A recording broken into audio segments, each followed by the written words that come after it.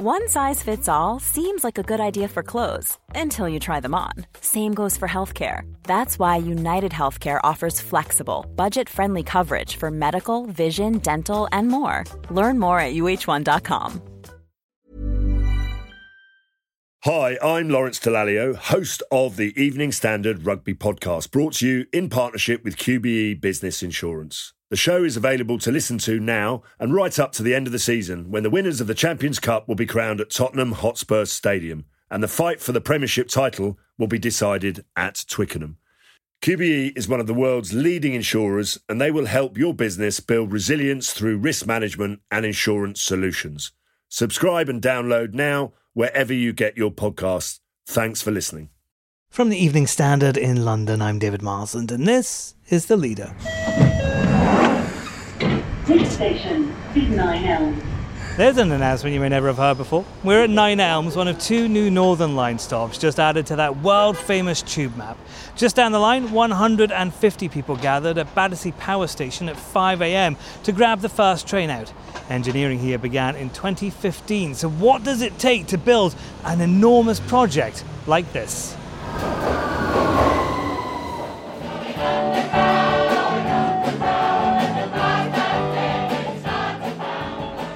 Well, there really could only be one song to send off the trains heading out on the first extension to the Northern Line for 80 years. The Jams Going Underground began playing as Mayor Sadiq Khan and Transport Secretary Grant Shapps rode up the escalators together at the brand new Battersea Power Station, a moment of personal significance for the Cabinet Minister. I remember back in the days when I was Housing Minister 10 years ago, talking about this, the government making the commitment to the stations. It's the stations that have unlocked the entire investment. So it's very exciting to be here 10 years later, actually riding the train for the first time. Okay, ready? Yeah. Ready? You know the train's going out. Come on. Naturally, Sadiq Khan was also on that train, and for him, the new stations represent a small part of a far bigger picture. One of the really good things which this opening shows is how invested in transport, invested in infrastructure can unlock regeneration projects. Just look at the Nine Elms regeneration project, the new Covent Garden Market, the US Embassy in Nine Elms. Look at Battersea Power Station. Look, there are many people over the last 10, 20, 30, 40 years who thought this part of London would never be regenerated.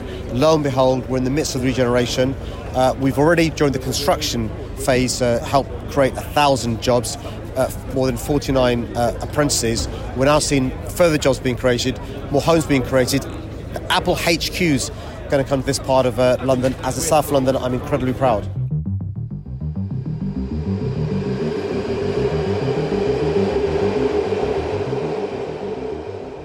The two new stations are on a spur that connects with the rest of the Northern Line at Kennington. The £1.1 billion project was underwritten by the government and funded by a loan from City Hall, with contributions from developers and Wandsworth and Lambeth councils.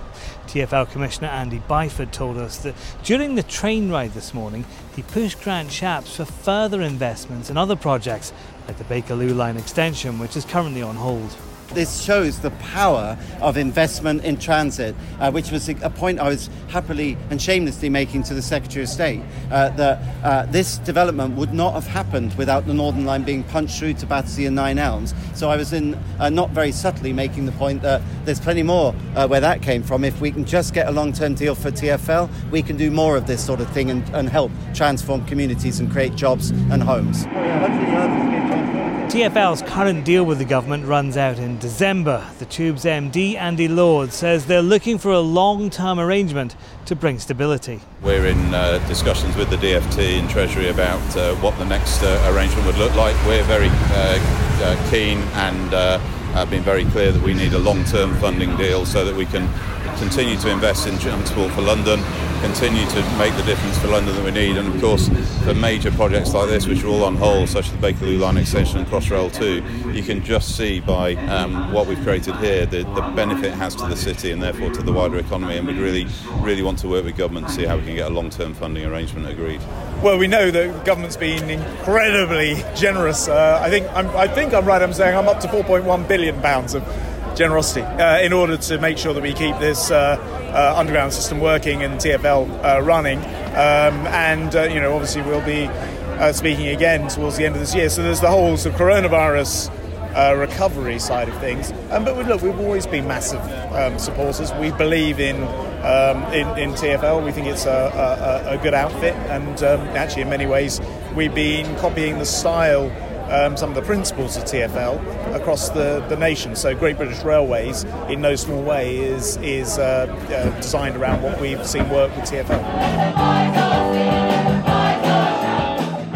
Crossrail will be the capital's next piece of transport infrastructure to open. It's scheduled for the first half of 2022. If you want to check out the extension yourself, all of the northern terminuses on the Northern Line will have trains running to and from Battersea Power Station. 6 trains per hour will run at peak time, increasing to 12 next year. For more on this story, go to standard.co.uk. Our City Hall editor, Ross Lydall, who did all of the interviews in this feature, has lots more coverage there. That's the Leader Podcast. We're back tomorrow at 4 p.m.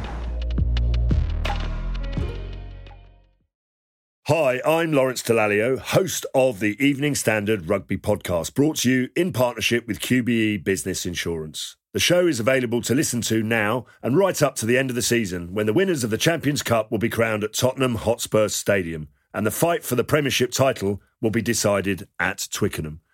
QBE is one of the world's leading insurers, and they will help your business build resilience through risk management and insurance solutions. Subscribe and download now, wherever you get your podcasts. Thanks for listening. Planning for your next trip?